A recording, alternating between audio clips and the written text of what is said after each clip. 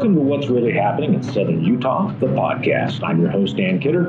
Our podcast is all about issues facing Southern Utah. Here we will announce your upcoming events, talk with movers and shakers in our community about important issues facing Beaver, Iron, Kane, and Washington counties, and make sure you are kept in the loop with interesting news and commentary of local interest.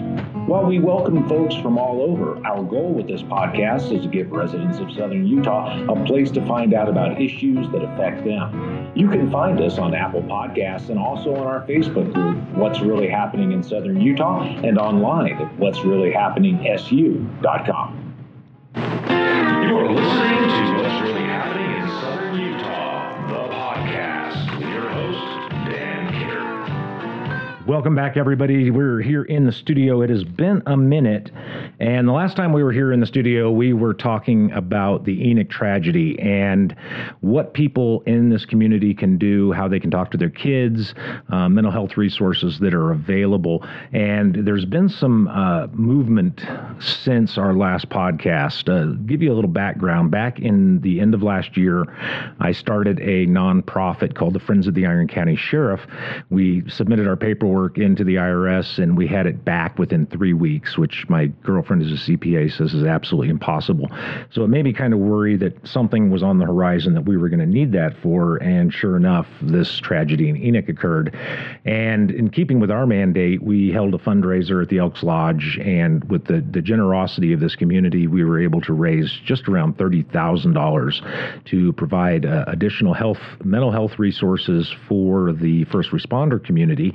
But half of that money also went to the Haight family, and in talking with them, they're making some of those funds available for the general community at large to get additional help. So here in the studio with us today to kind of tell us what's going on, I've got Cindy Baldwin, who is a close friend and neighbor to the Haight family, and she's got 20 plus years of experience in the nonprofit and community collaboration fields. And then I also have with us Rob Dotson, Enoch City Manager. I'm sure if you've watched any television around this, you've seen Rob. Almost nobody knew who you were nationwide. Everybody in Enoch knew who you were, but now you're known in households all across the country. And then I've also got with us Amy Nielsom, who's a clinical mental health counselor with PB&J Consulting. She was also a friend and neighbor of the Haight family, and she specializes in the treatment of trauma for individuals, families, and children.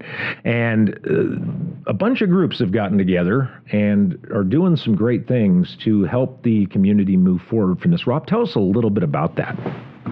Well, thanks, Dan, for having this podcast, having this opportunity for us to talk to the community in this way.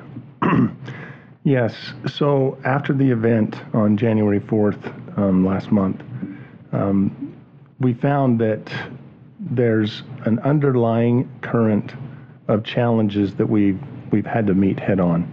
Initially, law enforcement has a very robust mental health avenues to get some help. They experience this type of trauma based upon their jobs, and we've been able to reach out very great collaborative approach that we have with our local mental health therapists, with, of course, your organization raising funds to pay for some of that, and there's many avenues that law enforcement has. Unfortunately, neighbors, friends, people who have been associated with the deceased in this instance we found that some are reluctant to reach out for help. We found that some are not understanding what that means to reach out for help and what that looks like, how to describe what that is. And so we've discovered, by discovering this and also having such a great collaborative approach with law enforcement, we discussed having the same type of approach for those in the community who are not able to access easily mental health resources. Also, we live in a society where we need to tough it out, right? We live in that's the myth, I think, that's propagated amongst us, but yeah.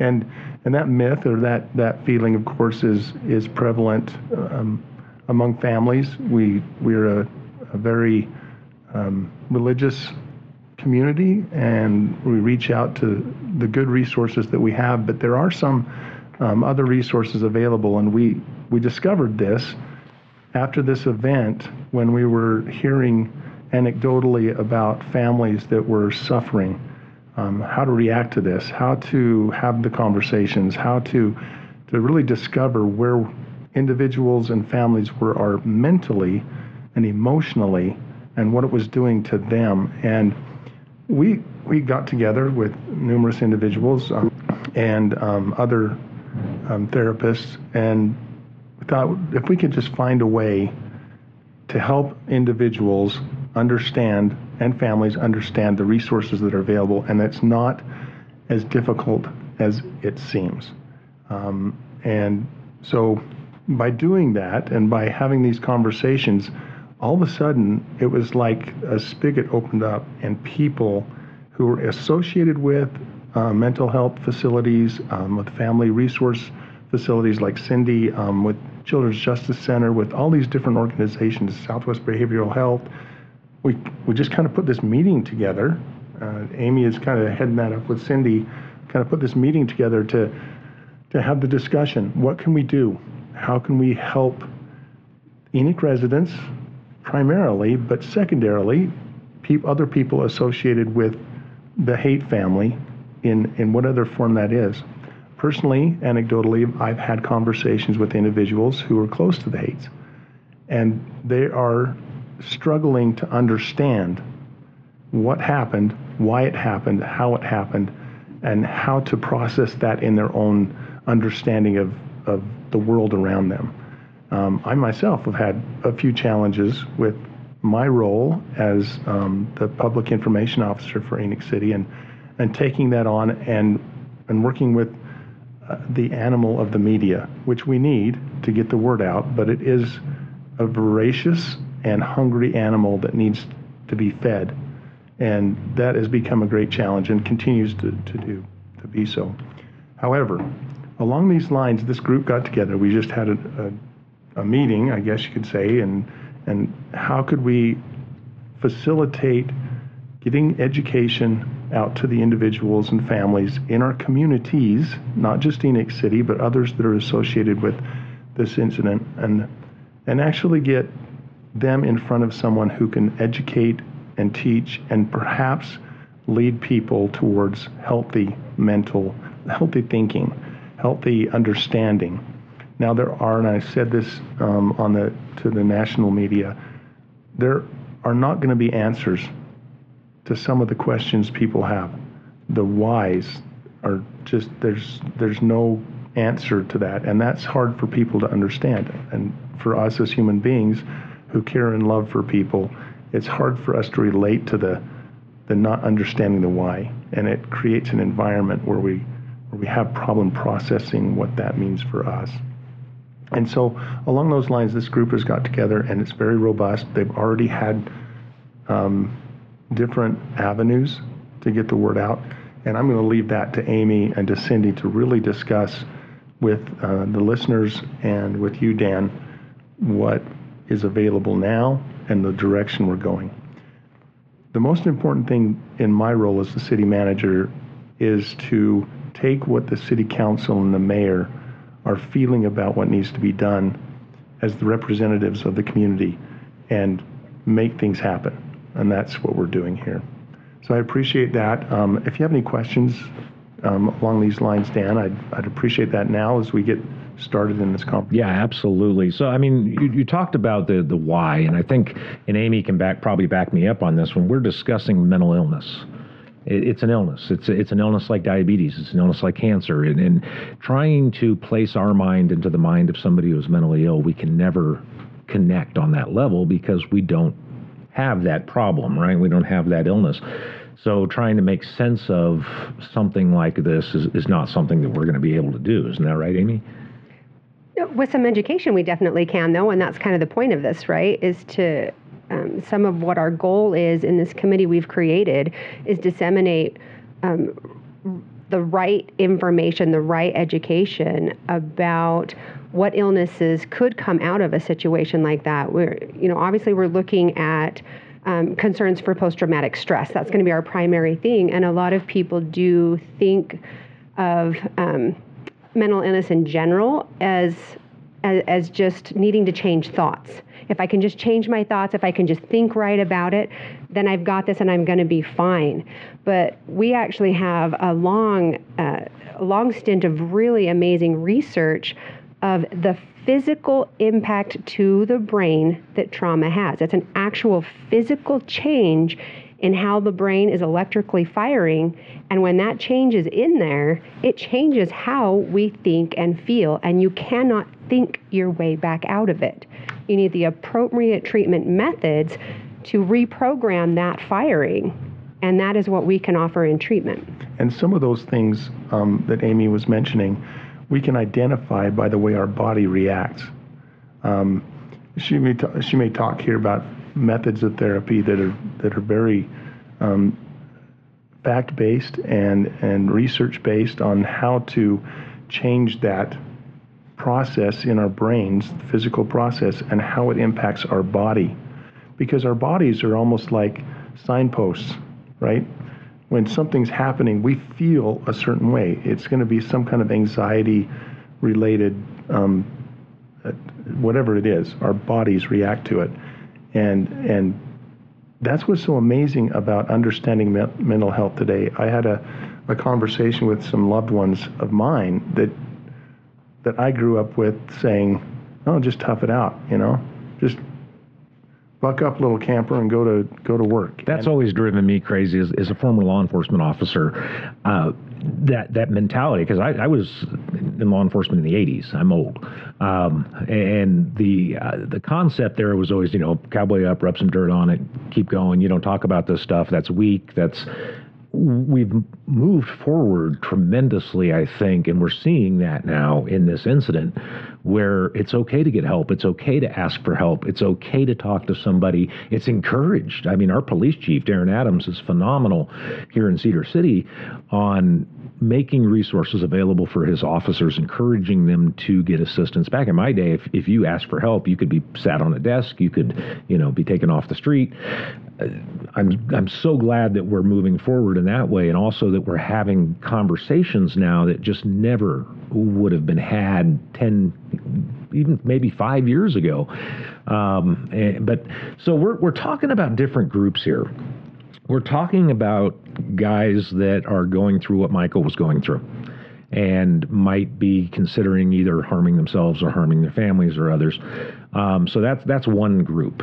Another group is the people who had to respond and pick up the pieces to that, and that's all of our first responder community, from dispatchers to EMS to law enforcement. But we're also talking to children who may have gone to school with these children that were murdered. And then we're talking to just the general community. When these things happen, we had Caitlin in here from Canyon Creek Services. She said that their hotlines lighting up with women who are afraid that they may be victims of domestic violence. And so those conversations are being had. And we've got Cindy with us. She's a neighbor and friend of Tasha, who was the mother, that was, the wife of Michael, who was killed, and the mother of the children.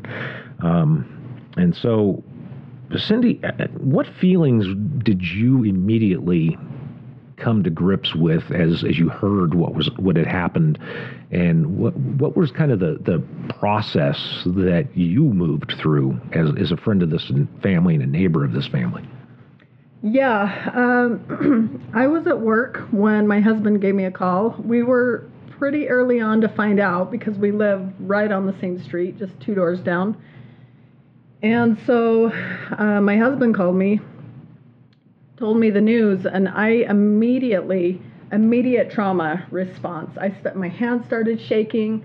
I just was in total shock, and I just kind of paced back and forth. I went out to my vehicle. I thought I need to go home, and then I didn't have my keys, and I came back in, and I just couldn't even function, think straight. And so I got a ride home. Someone gave me a ride because I just felt like I almost wasn't even safe to drive.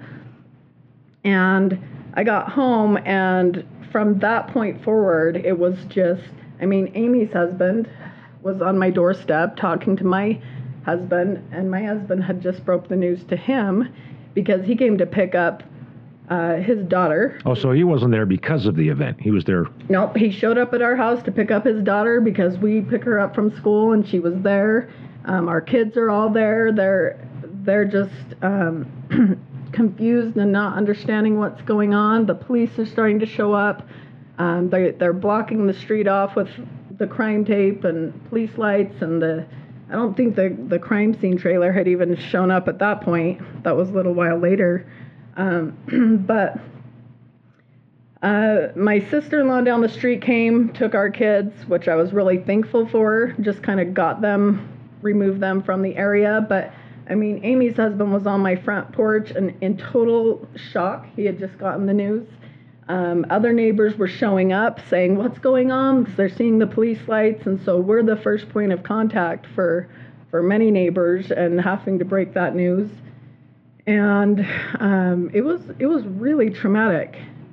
I mean, those first few days were just, it's hard to even explain what it feels like to not only be in crisis yourself, but then to have your entire family and your neighbors and your community, everyone in crisis, because it just was such a horrific event and people are in shock. And I personally wasn't this, I mean, I think everyone probably has a different way of handling it based on their own experience of this family and the situation. I was very close with Tasha. She was a dear friend. I was one of her safe people that she had opened up to and talked to about a lot of what was going on inside the home.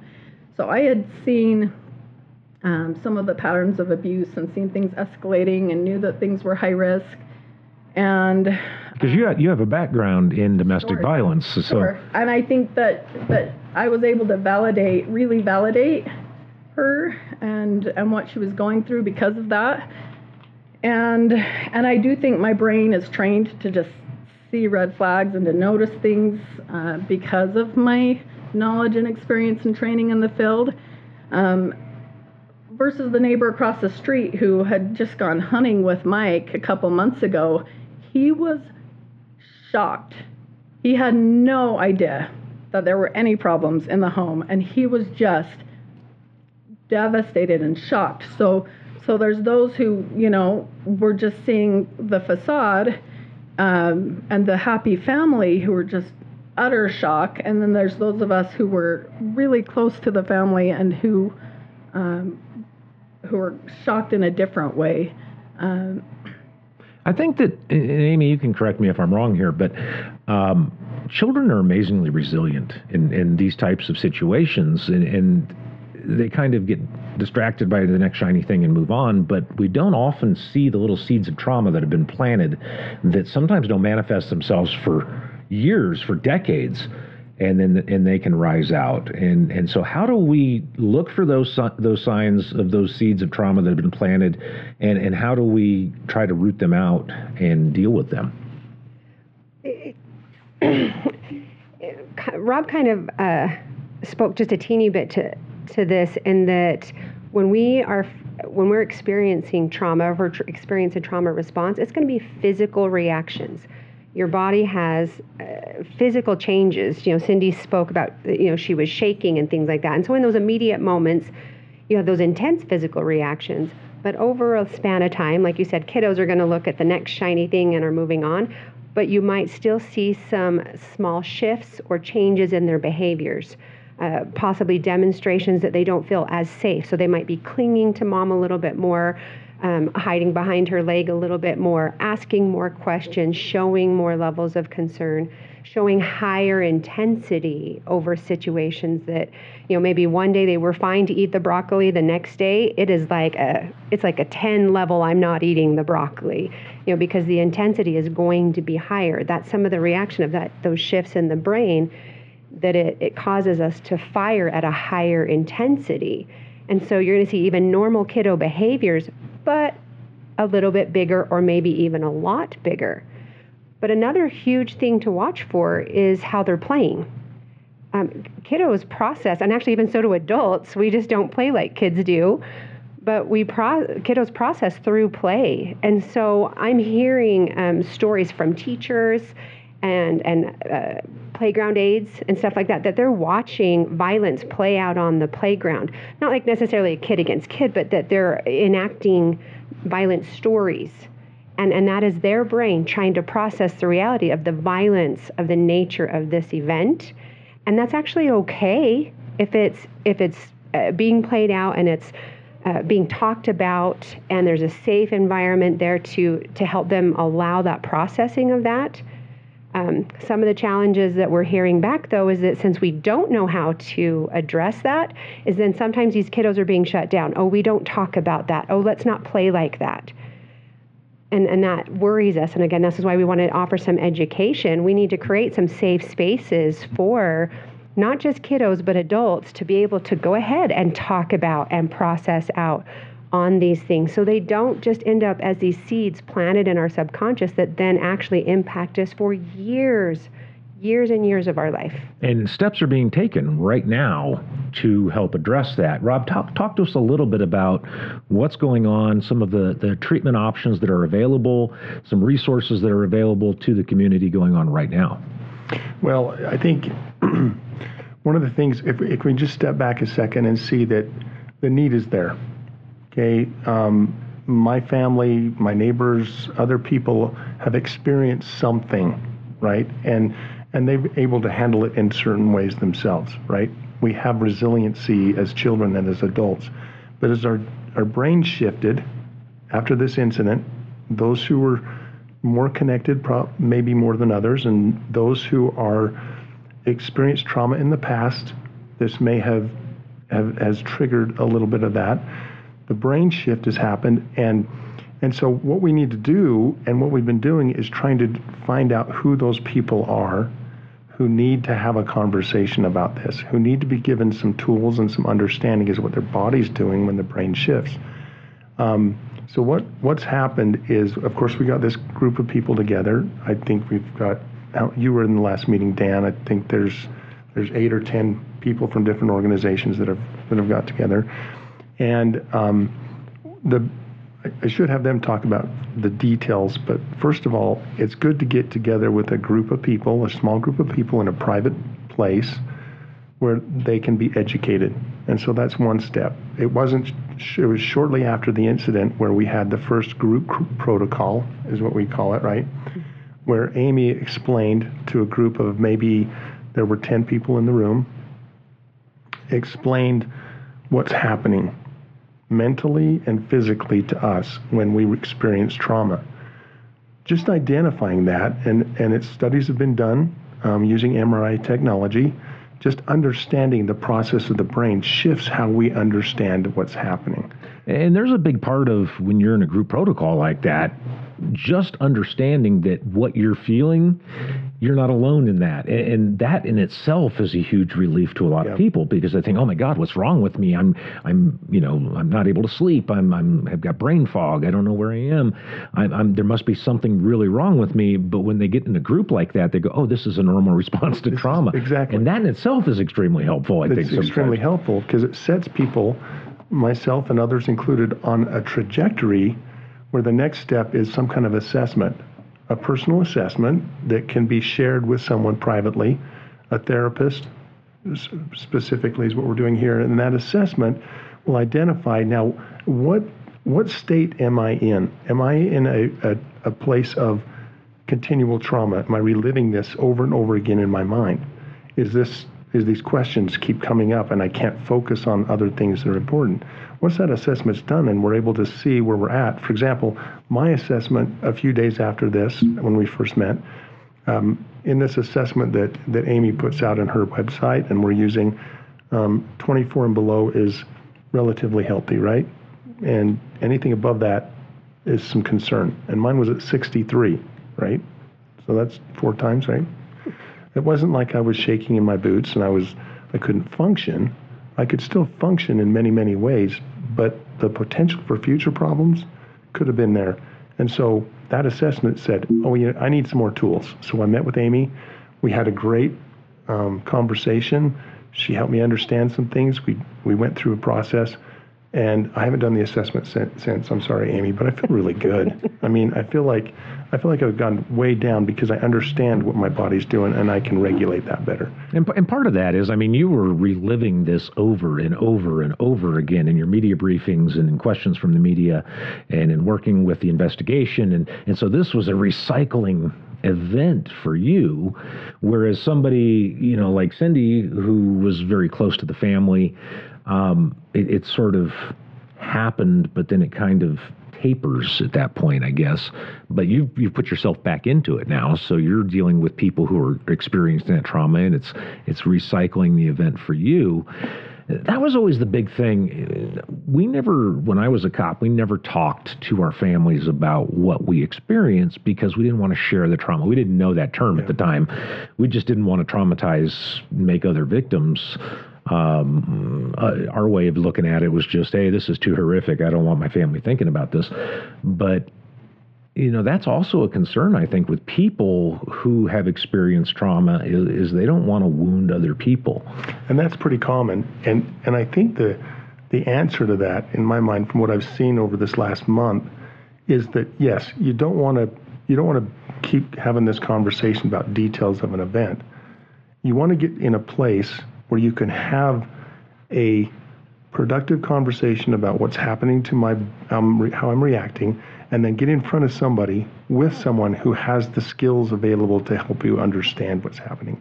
So yeah, as police officers, you don't want to, as law enforcement, it's typical. You don't want to share this with your family and bring that home. However, there are avenues in place so you can understand it yourself, so you have better tools, so when you see something your family's experiencing, you can have those conversations in the right way. And having them in the right way is important. I mean, and this is not a diss on LDS bishops by any means, but they are not trained mental health workers. And so a lot of people who come from that religious community might want to have that conversation with, you know, their bishop or somebody in that capacity as a counselor in the church, but that person isn't trained. And actually the average counselor isn't trained in the physical response to trauma. And so I think that meeting that we had with the Haight family, they mentioned that there, you know, I think it was Ken, the sheriff, that mentioned there's just a small number of people who are specifically trained trauma counselors who can address this type of event. Yeah, and it's important to realize that even those trauma counselors, those therapists, one of which is sitting right here in this room, are willing and able, through what we're going to talk about in a little bit about funding, the funding mechanism, to help train other therapists in this effort to get the word out and to get people into getting some, I wouldn't know if I call it counseling or therapy, but get some help, get some understanding, some education. And that's going on right now as you're in the process of training. Tell us a little bit about the efforts that are underway. Tell us what the typical protocol would look like, what the EMDR is, and kind of give us some of that history. Well, if it's okay, I'd like to step back just a couple steps here because it'll help make sense as we move forward. Okay. One thing you said I want to draw some strong attention to is you identified like compared to Rob having to replay this event as he's been going through media and stuff like that, in Cindy's situation, being a little bit different, maybe tapering off, I want to make it like super, super clear to everyone that listens to this, that actually isn't really the case. It may not be that the police cars are out front anymore, but I can tell you I have to drive by that house every day to pick up her daughter to take her to school. It hits me every time I see that house. I know that every time Cindy goes home, all she has to do is look down the street. There it is right there. And it's all replaying every time. We had a conversation this morning, you know, just about all these little things that pop up. And it is how our brain works. And it is part of the reason why it builds those adaptive responses, is that the amygdala in our brain has taken pictures of all of the events as they played out in there. And each of us in our own unique way of how we saw it, experienced what we knew and what we didn't know about it. And it stored all of that. And when something comes up that's even kind of like it, it will bring that right back up in the brain and in the body. And if we've repeated that enough times, it actually starts moving into our subconscious. And I promise you, it is still running there in the background, and you think, like, I'll ask people, oh no, I'm fine. And I'm like, give me a minute with you and let's see if you're really fine. That's where the assessment comes in. And it turns out they're not fine. They're a little more sluggish. They're not getting out of bed as easy in the morning. We were talking about how this morning, like every time those helicopters fly over, because we're used to them from the helicopter school, right? If I hear a helicopter, I can tell you my brain tracks it now. And I had gotten to a point where I don't track them anymore. It was just like the freeway, you don't follow it anymore once you've lived by it for a while. My brain totally tracks the helicopters now. From the news helicopters flying over. From that night, the news helicopters were really low, and we couldn't go to sleep because they were so loud. Not that anybody could sleep that night anyways. Yeah. Along that line, just really quickly, just a little plug. It doesn't mean that she's unhealthy.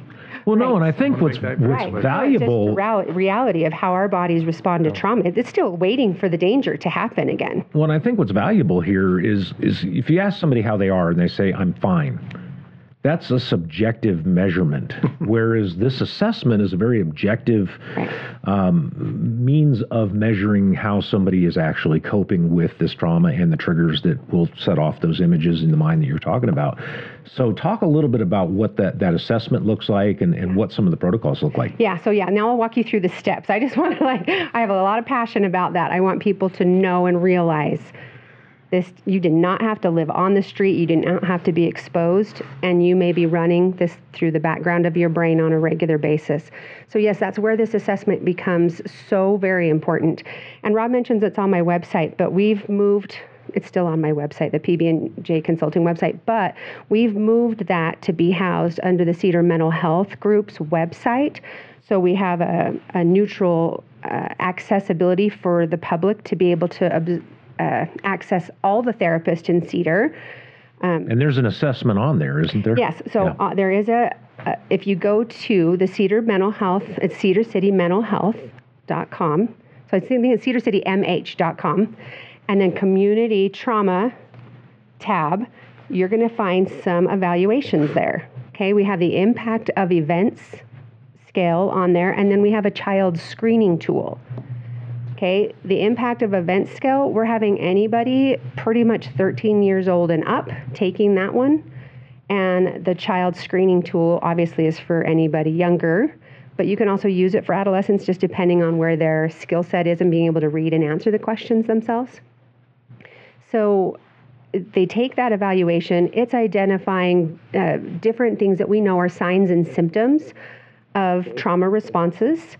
They're going to answer that. It's laid out that they each have a point quality to them, a score, and that score is adding up as they're going along. And once they've completed it, if they complete that online assessment, they're going to see their score right away. It's going to pop right up for them and say, you scored this, and here is a breakdown of the different ranges of these scores. As he mentioned, we're looking at like 20s and under. Says that you're processing the information, your body's moving it along okay, education is appropriate, and just continue monitoring to see that those numbers continue to go down. Then we have that, it's about 22 plus to about 33, I think is the number there, between those scores. We know that there's just still a significant amount of distress, and some support is wise to reach out to. It doesn't necessarily have to be individual therapy, and actually there's just not enough therapists in this community to see that many people. Okay, when we first started doing the evaluations and putting them out just word of mouth, the ones we were getting back in, people were inevitably scoring 33 plus, which is that next tier up, which demonstrates that if their body and their nervous system is firing at a high enough rate to result in post-traumatic stress disorder with symptoms showing up as much as 10 years later. Okay, that it literally alters their system, that it can settle in that way. So this assessment can help break those down, and then we've built a program here to address all these tiers. We've created a 3-tier program. Tier number 1 is education. We're trying to put out videos, podcasts, all the education we can. We met in Enoch and did some initial education. Cindy Jones, who has been a collaborator in this as well, has already been in meeting with teachers and classes in the school, offering education and educational processes there. anywhere where we can get any types of education. My business does videos every Wednesday just talking about a variety of mental health tools and tips and techniques and different things, but we're trying to disseminate education really well. And on that mental health site, under that community response tab, is also videos so that they can access some education that way. So we're trying to create multiple avenues to access education for free. And we need to have more town conversations on the topic as well, of pulling people together. Because again, like you've mentioned, there is a power to being in the same room and talking about these things. And then when people hear other people talking about their experience, then suddenly we can rise together. We're not alone in it. Trauma will cause us to tuck into ourselves and cause us to feel very isolated. We think maybe we're broken, that we're not, like there must be something wrong with me, that I'm not feeling better by now. And I want you all to know, like, yeah, get yourself into these conversations, because you've got to know you are not alone. This is all running in the background of all of us right now, and not just in Enoch. This is Cedar, this is Iron County, this is probably people that just watch the news. This could be anywhere in America, honestly, but... So how do I get that help? If I'm feeling like I do the assessment and it says that I need to go further, what's my next step? We have a system set up for that. So if you complete this assessment online, you get that score, but that score is also then landing in with a member of our committee that we've created. And that committee member is then responding back with an email saying, your score was this, which they already know they've got the score, but your score was this, and based on this, here are some resources available to you. If it's education, they're given the link directly to that Cedar Mental Health site with those education pieces already on there, and those resources made available. If they're scoring anything higher than those low 20s, then they're being provided with information about our second tier, which is this group protocol. Okay, this is not the group education. This is an EMDR protocol designed to treat larger numbers of people in an event like what we've had. It's been used for years. They used it in refugee camps. They still use it in refugee camps and things to treat people that are in this heightened state. And we can put a larger number, up to like even 20 or so, in a room and go through these specific steps. Now, this is not your get in a circle and talk about your feelings group. Okay, that like scares everybody. Nobody wants to go to that group. Okay, everybody's terrified of that. This is an individual process that they sit and do as their own self. It's set up like a classroom, and they're sat at a table with their supplies that they need to go through this process. And then the facilitator is walking them through first a bit of education to make sure they know they can engage the topic and ground themselves well and work through it okay. So they're provided that education and then worked through step by step a process that they're individually processing that trauma and utilizing the bilateral tapping that we teach people how to do in order to help their brains process that information more effectively. And we're working them through that process. They take a break for about an hour, and we do it again. If this was being done in Mexico, where it's done by the creator of the protocol, he would do it 3 days in a row. They would do 6 sessions, back to back to back to back, all like that. But we're in Cedar City, and we have the resources we have, so we run one group at a time. And so somebody can come in. We're running them every Saturday for adults, and then we're tapping in youth groups as we pull the numbers together. We've got a youth group going to be doing hopefully this Friday, and we did this last Saturday. And they came in, they sat at the table, they worked through the process. Facilitator walks them through that process, and then we have another therapist in the room checking in with each person as they're going through to make sure they're grounded okay, they're processing the information, they feel safe, they feel supported as they go through that. That would be the group protocol, kind of that middle range, that middle tier. I want to go back for a second, though, and talk about the assessment, because I think this is an important point to make. Even though the assessment portion is interactive, it's anonymous. Oh, absolutely. We built it under a HIPAA-compliant format, so and it goes directly to a mental health provider. So we are governed by the HIPAA laws and rules that information cannot go out to anywhere. The only person that gets a response to that is the person that submitted the form, unless they indicate that they want us to send it to a clinical provider. So if they already have a therapist and they want us to share that results with their therapist, then they'll have to mark that. So it's not anonymous, but it's confidential. However, they can print out a PDF, paper copy of it, and just do it themselves to see if they want to know their own score without sharing it. But confidential, where therapists bound by HIPAA laws are receiving the information, if they want to be connected and added to the list of people who are then reached out and offered the group protocol and those kind of things, then they do want to submit the form electronically and trust that it's going through a HIPAA compliant anonymous. So for people who don't know, HIPAA is the Health Information Privacy and Portability Act, and that was passed to give patients control over their information. So there's protocols put in place to comply with that federal legislation that was passed that dictate how information is shared between healthcare providers and what information can be shared without permission of the patient. And so you're following those Absolutely. HIPAA guidelines and protocols, and I think that's an important thing for people to understand, that they're not sharing their information with Facebook and anybody in the world can see it. It's very controlled who gets that information and how it's shared. Yes, absolutely. We're taking all those precautions to be sure. We want people to feel really safe in accessing services. That's a huge goal of the committee that we've created, is to reduce as many barriers as we possibly can for people getting the treatment. The reality is our area does not have enough providers to treat the number of people in our area, and that's only gotten even more harder over this boom we've experienced these last years. And so this protocol that I'm talking about is the most cost-effective and really one of the only ways we're going to be able to treat the sheer number that really need to be treated, treat them with an evidence-based treatment that we know works, and to do it with the sheer numbers, with the small number of providers. So one of the barriers is the number of providers, but another one is the cost. That, this is not a free service. It'd be wonderful if we lived in a society where, and you have provided a lot for no charge, but you have to make a living, you have to pay your bills, and other providers have to pay their bills. So one of the elements of this is overcoming that barrier of cost to individuals who want this treatment. Talk to us about that. So this committee that we've created has two tracks. We have the treatment track, what we've just been talking about.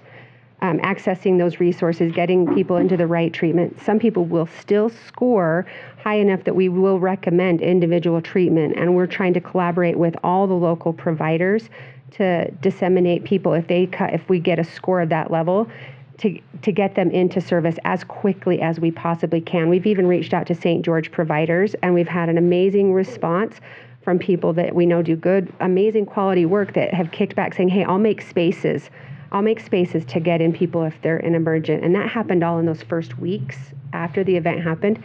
And we're continuing to build that resource to help people who have immediate needs. That's all the treatment track. But the other track is the funding, right? Like somehow that's all has to get paid for. And some people, and it's a huge issue in our area, is we have what we call underinsured. So they have insurance, but they have these really high deductibles. And so then that precludes them from being able to get that treatment. And so the other track of this committee is our fundraising track. And Cindy can talk about how that looks and how that's going down. But I'll tell you, on the mental health provider side of it, as they're building and organizing those funds, then we as providers can contract with that committee and under the contract and guidelines of it to offer safety to donors and to access it, that we can reach out and say, hey, I've got somebody and this is their financial situation. Can we get some financial support to get them into the treatment? And those organizations are 501c3 nonprofits, and they have they're tax-exempt organizations. So like if you donated money to the Friends of the Iron County Sheriff or to Canyon Creek Services or any of those groups, the IRS isn't eating up a bunch of those funds, whereas people individually raising money are going to, about 30% of that is going to get eaten up by the IRS. So by working with 501c3 organizations, you're maximizing those contributions and donations. Talk to us about that, Cindy. Yeah, so I got involved because I did want to help. I could see, that Rob is inundated with phone calls and just getting hit from all angles. I could see that Amy and these therapists are just working extra hours to meet with first responders alone and just different people so closely affected that they're doing the work, the one-on-one, and really don't have the time and capacity to coordinate, do the community collaboration piece of this. And so I jumped in to help out with this committee, and my experience with nonprofits, I have talked to the Canyon Creek Services and the Family Support Center of Southwestern Utah, which I work part-time there right now, and I previously worked at Canyon Creek Services, so I'm very familiar with both those nonprofits, and their missions very closely align with the purpose of this committee and what we're wanting to do. And so both of them have set up funding campaigns titled the Enoch Community Trauma Recovery Fund, and they've both set up campaigns that you can specifically go to their websites and donate to that campaign, and that money will be tracked separately, and there will be follow-up reports, transparency. They're just agreeing to pass through those funds for this committee and to pay the therapists for the group protocol and the individual therapy that for those underinsured or uninsured individuals, just all the extra pieces of this that there currently isn't a way to pay for. And so that's the piece we're working on, to just make sure that we can help everyone who needs help to heal and process from this, and to not have to worry about having to pay for it, so that all the group protocols are being offered free of charge. But we're wanting to bring funding in to pay for the therapists offering that.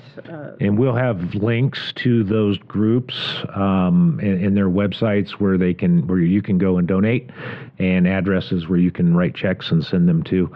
I still get checks sent in even after our fundraiser. I had a $200 check come in from Boulevard Furniture the other day. God bless them. So the community has been amazingly generous in this, and I know in talking to a lot of people, that's the number one question: how can I help? This community is absolutely astounding in their generosity toward helping others who are struggling and going through a hard time. And so there are some avenues out there that aren't helpful, but people feel like they're helping. And there's no controls on where those funds go. The nice thing about working with 501c3 organizations is our records are open book. You can come and look at our records at any point. You can see where we've written checks and where we've collected funds. And I've written you a few checks already, Rob, and those funds are actually actively being used. So there are some resources that you can help that are vetted, that are guaranteed to be going where they need to be going, and we'll have resources and websites and information on the website, what's really happening, su.com. And what have we missed that we need to talk about here? Is there anything that we haven't touched on that people need to know? From a community perspective, there also has to be an understanding that we live in a great place.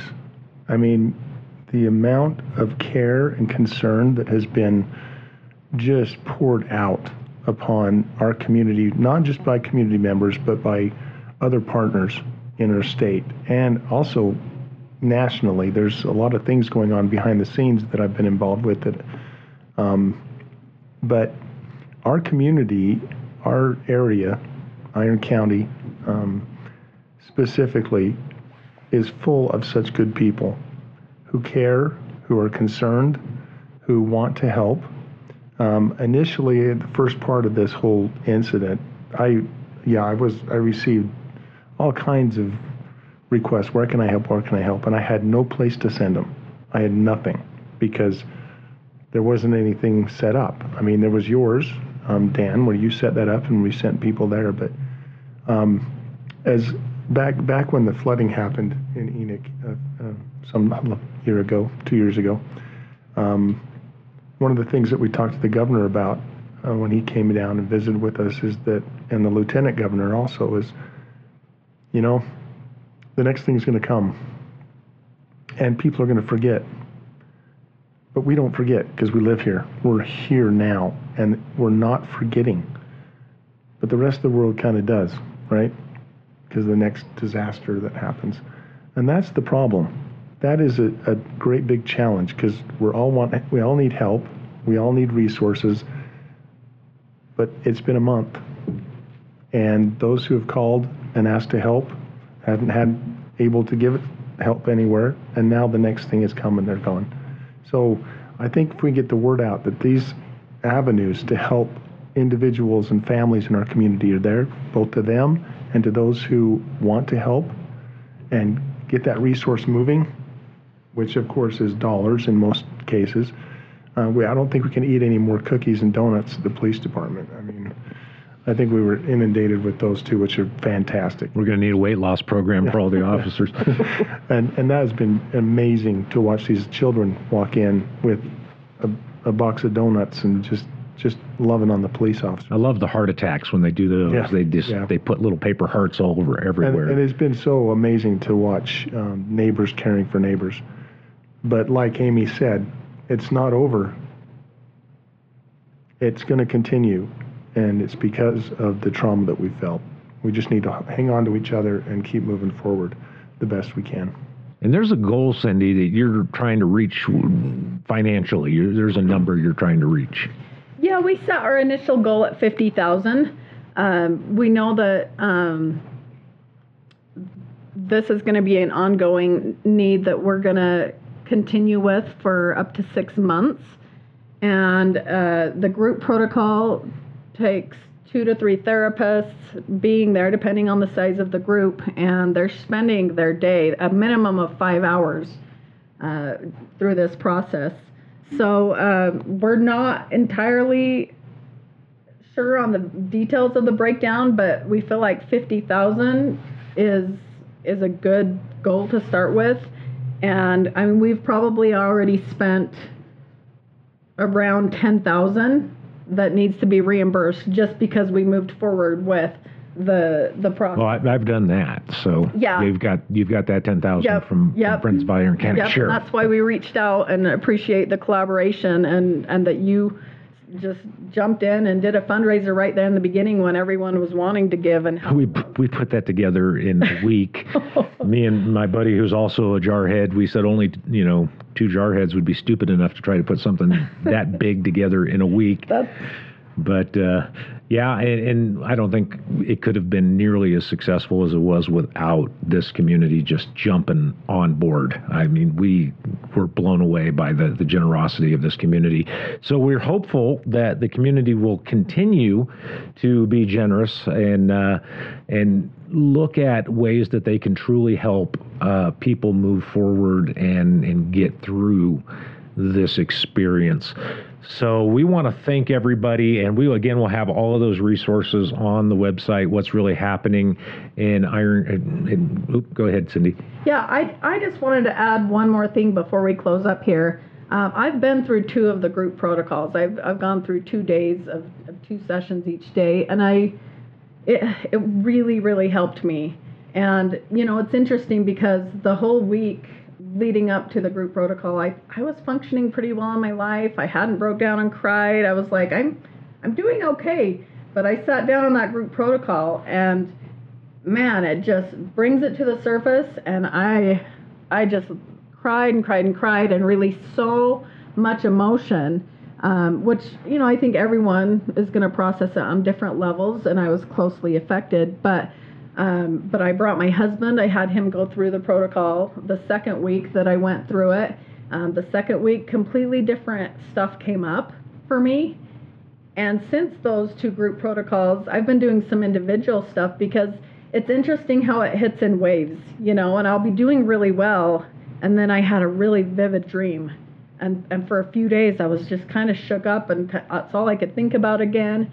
And then doing pretty well, and then all of a sudden I heard some noise that sounded like gunshots, and it was an immediate trigger, and I didn't even hear the gunshots initially. I was dead asleep, but I am just hyper aware of different, I'm getting triggered. And I'm just going along with my life, and I'm like, man, this is crazy. It's just how trauma works in the brain. But those things don't go away. Trauma does not, it's not going to go away on its own. And so it's important for people, I think, to take advantage of this group protocol, because we're going to be offering them continuously. Find out about them, go through it. It could really help, but it's not going to hurt. So I know it takes some courage to get there. It took courage for myself and my husband to go through it, but it's worth it to process through that trauma. It works. This is evidence-based stuff. And so I just wanted to kind of give my testimony of that group protocol, that take advantage of that resource. And then the last bit that I just wanted to share really quickly was that I do think it's important for our community to be talking about this. And I've seen a lot of mixed messaging, and there's people who just say, let the family heal, leave this alone, don't talk about it. But the reality is, in hindsight, we do need to look at these situations and learn from them and do better. And there's a lot of examples, one of which I'll just mention quickly is the lethality assessment protocol, and that's big on Capitol Hill this year. They're running a bill, and you can Google it and learn more about it. But we did the first pilot back when I was at Canyon Creek, and we were up on Capitol Hill with law enforcement and setting this up for the state of Utah. But the lethality assessment protocol is this really cool tool that can actually help prevent domestic violence homicides. And how they came up with it was by looking at thousands of domestic violence related homicides that had happened. What are the common denominators? And then they ask 11 questions. So, there is good that can come from talking about this as a community. We can learn from it. There are things that we can do to prevent this from happening, and I do think that there's parts of this that we can understand. We can understand the difference between a personality disorder versus mental illness. What's the difference? Because there's been a lot of talk about that, as far as, And one of the people who was really involved with that lethality assessment was a guy named Gavin DeBecker. He has DeBecker and Associates out of L.A., and he is the author of a book called The Gift of Fear, and it's something that I highly recommend that anybody who is even having an inkling that they might become a victim of violence, get this book. They keep copies of it on hand at Main Street Books at my request, and they always have it there. So that's Gavin DeBecker's The Gift of Fear. Highly recommend that book for anyone who has an inkling that they could become a victim of violence. Well, folks, I appreciate you coming in. I think we're about out of time. But again, all of this information, all the links will be on our website at what'sreallyhappeningsu.com. And thank you all for listening. Thank you for listening to What's Really Happening in Southern Utah, the podcast. We hope that you found this content to be worthwhile. We want to hear from you, so if you have any upcoming event that you'd like to share with our listeners, or if you represent a local group, we'd love to have you come into the studio. Just email us at contact@what'sreallyhappeningsu.com. We're also working on streaming this podcast live and have the ability for folks to call in and ask questions or share items of interest to residents of Southern Utah. Be sure to share this podcast with your friends, and again, thanks for listening.